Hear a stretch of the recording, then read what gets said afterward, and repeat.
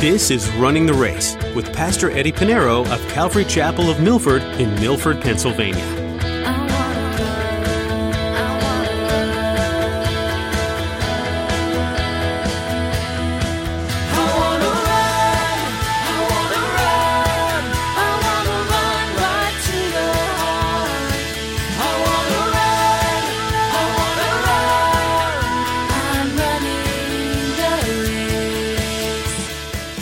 To be prepared and present ourselves holy before God. That's why it says, I am holy, therefore you be holy.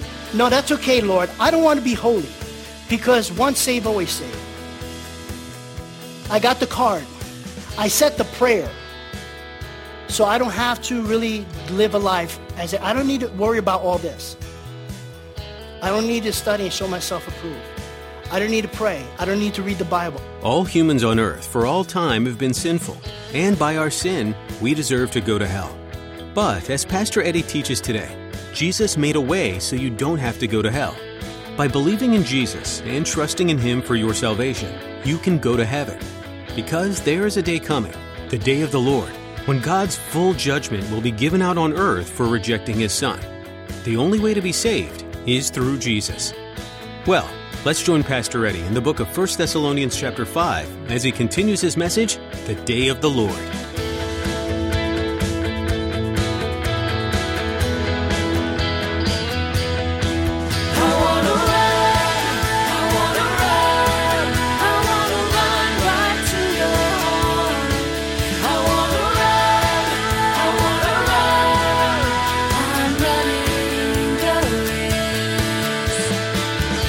On the wing of abomination, he's going to stop their sacrifice.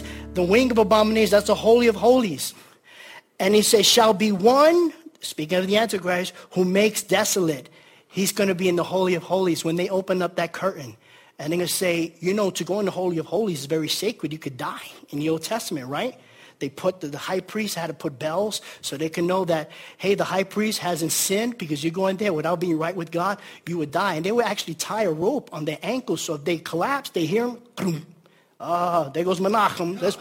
Let's bring the next high priest. But they can't go in there and get him in the Holy Holy because if they step foot in the Holy, they too would die. So they would pull him with the rope. But now they see another man in there, the Antichrist.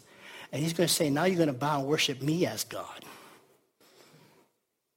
And it says, even until the consummation which is determined is poured out on the desolate. The Jews have everything to build. In Revelation chapter 11, verses 1 through 2, it says this, then I was given a reed. It tells us in Revelation about this. Then I was given a reed like a measuring rod. And the angel stood saying, rise and measure the temple of God and altar and those who worship there. But this is what he says, but leave out the court which is outside the temple and do not measure it, for it has been given to the Gentiles. It's been given to the Gentiles. They already left it out. They already built it. The only thing that's not built there is the temple. And it says, and they would tread the holy city underfoot 42 months. That's 3.5 years. Everything that we need to know is in Scripture. Everything that the curious mind wants to know who doesn't believe in Jesus is in Scripture. Jesus already said, when the disciples said, oh, Jesus, look at this temple. Isn't it beautiful? Jesus said, hey, I tell you the truth, not one stone will be left upon another. And in 30 years after his crucifixion, guess what happened? Exactly that. The temple was destroyed 70 A.D. And so this is written for us. Jesus said, that's why Jesus said to the Pharisees in John chapter 5, verse 43, he says, I have come to you in my Father's name, and you do not receive me. If another, who's the other? The beast, the Antichrist. If another comes in his own name, him you will receive. They're going to consider this world leader that's going to allow them to build that temple as the Messiah. 2 Thessalonians chapter 2, verses 9 to 10, it says, the coming of the lawless one, that's speaking of the Antichrist, is according to the working of Satan with all power, signs, and lying wonders. Satan's going to give his power to the beast. And with all unrighteous deception among those who perish, those here on earth. not the church, because they did not receive the love of the truth that they might be saved. Paul tells us also, consistent with all Scripture, they did not receive the gospel, the love of Jesus. Back to 1 Thessalonians chapter 3. All right, I got to move on here. Verse 3, for when they say peace and safety, then sudden destruction comes upon them, as labor pains upon a pregnant woman. Now, I don't know what it is to give birth, but I was there for all three. I know it's painful because Judy was holding my hand, and I still have scars. Just kidding. But just as labor pains are to a woman is about to give birth. There is nothing she can do. She's going to give birth. It's inevitable. It's inevitable. It's unavoidable. She's going to give birth. It's going to happen. And that's what he's saying. How a woman's going to have to give birth. You can't stop it. You can say, okay, doctor, I'm going to give birth, but can I go back next month? It's not a good time. You can't. It's inevitable. Is it unavoidable? That's how the end is coming. It's unavoidable. It's going to happen. As labor pains upon a pregnant woman, and they shall not escape. They shall not escape. No one would escape the day of the Lord. No one. The only way one can escape this destruction is through Jesus Christ. And I tell you, it's important that you do it now. Now, the question is always asked, will there be people saved after the rapture's church, after we're gone? Will people be saved during the Great Tribulation, during this time when the Antichrist is here? The answer is yes. They're called tribulation saints, and you also find that in the book of Revelation. Revelation chapter 7, verses 13 to 14. It says, then one of the elders, speaking to John is writing this, he sees this scene in heaven. Then one of the elders answered, saying to me, who are these arrayed in white robes? Where did they come from? So he's asking John, who are these people? Well, for us, we already know the rapture already happened, right? So it's not the church. He says, where did they come from? Verse 14, and I said to him, sir, you know. So he said to me, these are the ones who come out of the great tribulation and washed their robes and made them white in the blood of the Lamb. So there will be people getting saved during the Great Tribulation, but listen, it is not going to be easy. It is not going to be easy. You think it's hard to serve and worship God now.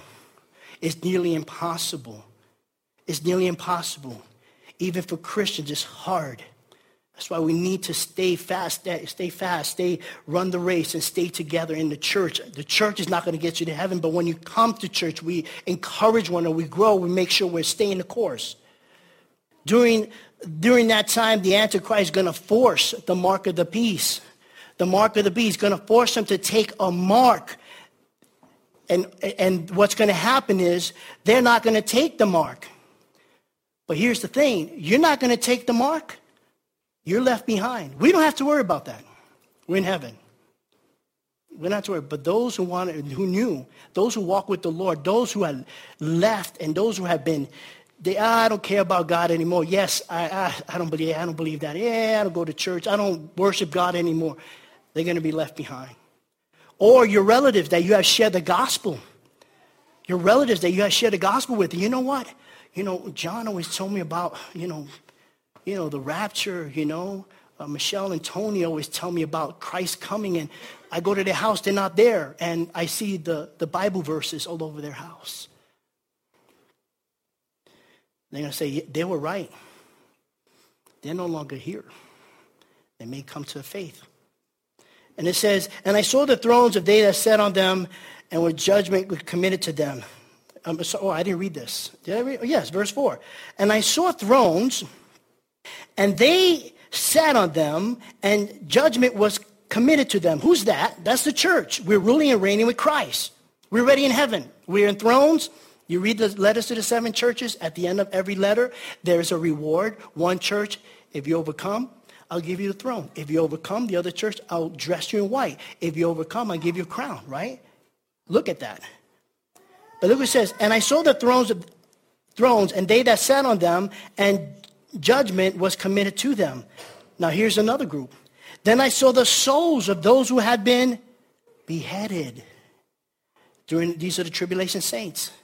for their witness to Jesus and for the word of God, who had not worshipped the beast or his image and had not received the mark on their foreheads or on their hands, and they lived and reigned with Christ for 1,000 years. Yes, they're going to be caught up with us, but they have to be beheaded. You think it's hard to be a Christian now? It's going to be hard when the Antichrist comes. He's going to tell you to take the mark of the beast. You think it's a problem now that we're fighting the government for the COVID vaccine? That's not nothing. That's nothing. You might lose your job. That's nothing. When you get to here, that's the only way you're going to buy or sell. That's the only way you're going to live. And they're not going to ask to see if you show proof whether you have the mark of the beast. You know, they're going to fight. They're not going to see it on you. They're going to know you're hiding. You Christians, you're dead. That's what happened in Afghanistan. You Christians, you're dying.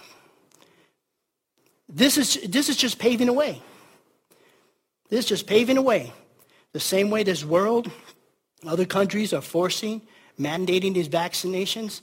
Listen, I'm going to tell you something. This is nothing compared to the mark of the beast. Over there, you probably go to jail, or they probably won't serve you food. Oh, you have any proof of vaccination? Well, I'm sorry, I don't have a table for two. Eat somewhere else. That's nothing.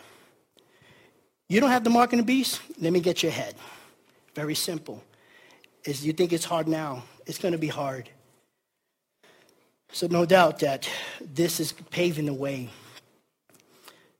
This is why Paul tells in 2 Corinthians chapter 6, verse 2, he said, behold, now is the acceptable time. Behold, now is the day of salvation. Now, not after the church is gone.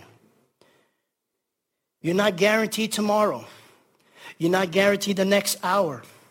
If you die today, will you be ready to stand before God? Would you be ready? The Bible says the day once man is appointed once to die. After that, the day of judgment. Salvation is through Jesus Christ and through Jesus Christ only. And through Christ that we can have a life after death. And then we could be ready. When we die, we'll be in the presence of the Lord. If we're raptured, in the presence of the Lord. You don't want to be left behind. You don't want to be left behind.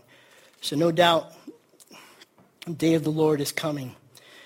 Back to 1 Thessalonians chapter 5, verse 4. He said, here it is. This is what changes everything. This is where you and I as believers could take a deep breath. Verse 4. But you. Talked about the day of the Lord. We're not appointed. But you, every single one of who are saved, born again. But you, who have been raptured up to be with Christ. We saw it in chapter 4. But you, brethren, are not in darkness so that this day, the day of the Lord, shall overtake you as a thief. You are also sons of light and sons of the day. We are not of the night nor of the day. Before we became Christians, before we surrendered our lives and were born again, Ephesians chapter 5, verse 8 tells us, for you were once darkness, but now you are light and in the Lord, walk as children of light. Jesus said in John chapter 12, verse 36, he said, while you have the light, believe in the light, that you may become sons of light. Matthew chapter 5, verse 14, you are the light of the world. Now you're the light. We're not children of darkness. We know about this day, but it has nothing to do with it. That's why Paul says, I don't need to write to you about that. We're already raptured in the presence of the Lord. Now in verses 6 through 11, Paul will tell the Thessalonians, tell us Christians, you and I who believe in Jesus Christ, how we're to walk in anticipation of his coming. Verse 6, therefore, because you are sons of light, sons of the day. Therefore, because you're not in darkness. Therefore, because you've been raptured up to be with God. Therefore, because you're not going to go through the day, you're not going to suffer through the day of the Lord, the judgment. Therefore, Paul says, let us not sleep as others do, but let us watch and be sober. In chapter 4, he's talked about sleep. It was a metaphor for the body. Here he's talking about actual physical sleep. Let us not fall asleep. In other words, don't fall asleep spiritually, but be alert. We need to be alert. We need to live with our eyes open and have a sound mind and be steadfast, be ready. Don't worry about when he's coming. He's going to come. But if your relationship is based on not when he's come, your relationship with Jesus Christ is because of what he's done for you. You are a son and a daughter of Christ. You love him. Your relationship has nothing to do when he's coming. He comes to you, he's going to come for you no matter what. It's great. But because you love him, you serve him, and you worship him, and you walk worthy. It's not because, I'm going to love you when you're going to pick me up. Okay, Jesus? Have anyone ever said, a woman or a man ever say, well, I love you when we get married? No. We need to be ready. That's why Peter wrote in 1 Peter chapter 5, verse 8, be sober, be vigilant, because your adversary, the devil, walks like a roaring lion, seeking whom he may devour. Now, while every Christian, every single one of us are born again and is prepared to go and be raptured, you accepted Christ, nothing can separate you from the love of Christ. But there's a reason why the Bible keeps telling us to be ready. There's a reason why we have to continue with this relationship. I'm saved. Okay, I'm going to live my life cursing God's name. I'm saved. I'm going to live the way I want to live. And it doesn't matter, why didn't he say be ready? What does be ready mean? A constant walk with the Lord to be faithful. Why does it say at the end of every letter of the 7 churches? I'll just read one of them. I'll read Ephesus. Why does it tell us this at the letter to the 7 churches? Why did Jesus write this? And it says, and he who overcomes, and he who overcomes, and he who overcomes, 7 times, and he who overcomes. If you do not overcome, what does that mean? Why is he warning the churches of little things we need to set up? Be ready. And in one church he says, be ready so I won't blot your name out. We need to be ready. You're saved by God's grace, but we still need to be ready. We need to be prepared and present ourselves holy before God. That's why it says, I am holy, therefore you be holy. No, that's okay, Lord. I don't want to be holy because once saved, always saved. I got the card. I said the prayer. So I don't have to really live a life. I don't need to worry about all this. I don't need to study and show myself approved. I don't need to pray. I don't need to read the Bible. I don't need. And I think that's one of the worst sayings ever. In so many levels. Verse 7. For those who sleep, sleep at night. And for those who get drunk, are drunk at night. And so in verses 6 and 7, we see 2 groups of people. While there are those who are awake and alert, there are those who are drunk and asleep. Verse 8, he says, but let us who are of the day be sober. Put on the breastplate of faith and love, and as a helmet, the hope of salvation. In other words, put on this armor of faith, hope, and love. It's different when you get to Ephesians. Paul used this metaphor of an armor because what they see in his day was the Roman soldiers with their armor. And these are the 3 elements of good Christian character. So we put on faith, and that's our dependence in God. Put on faith, our dependence in God. Put on love. How do we love? Love God with all heart, soul, and mind. Love our neighbors as ourselves. We're to love one another. Put on hope. There is a hope that we have in Christ. Verse 9 is very important. For God did not appoint us to wrath, but to obtain salvation through our Lord Jesus Christ.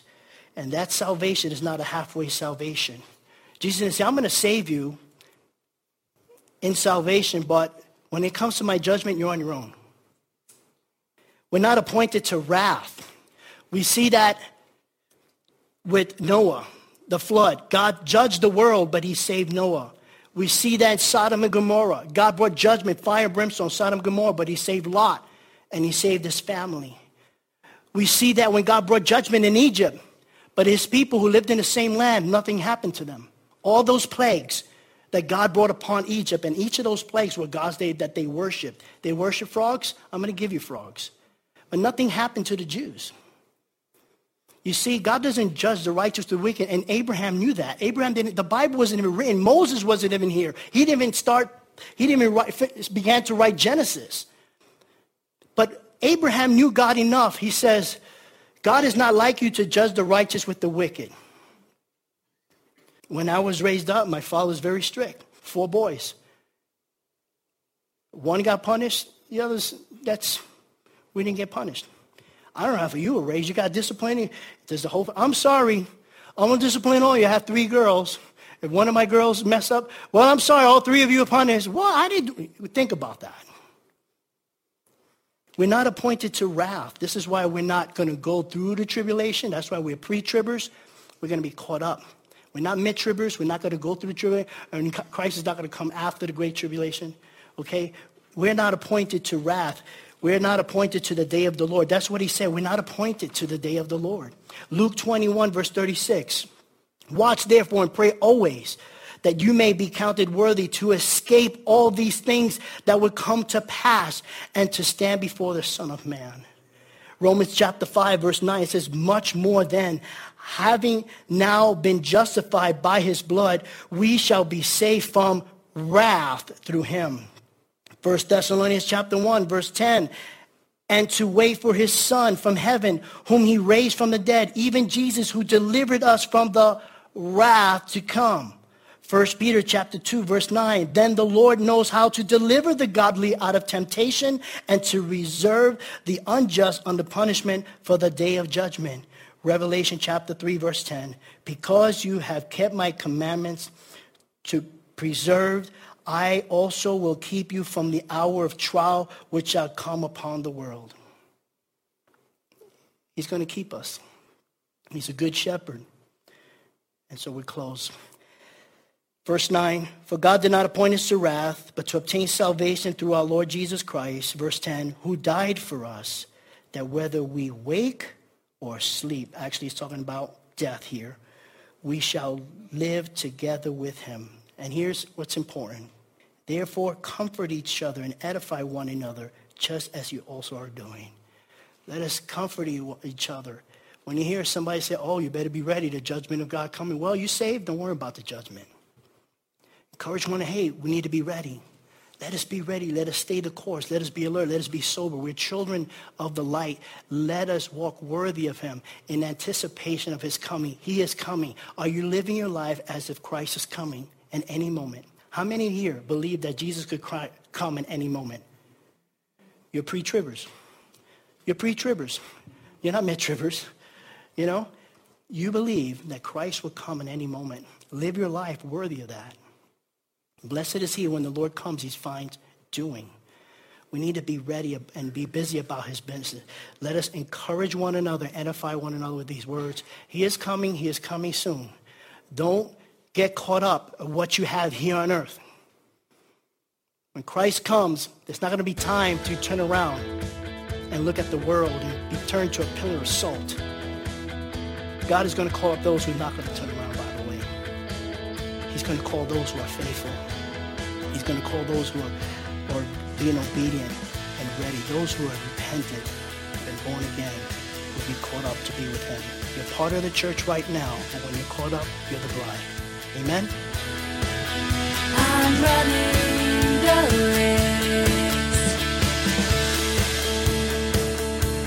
race. You've been listening to Running the Race with Pastor Eddie.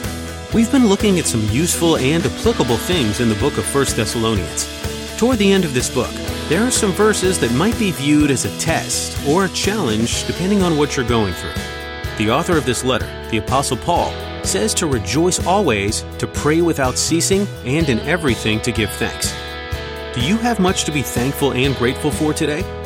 Be reminded that Jesus coming back someday is the greatest reason to rejoice.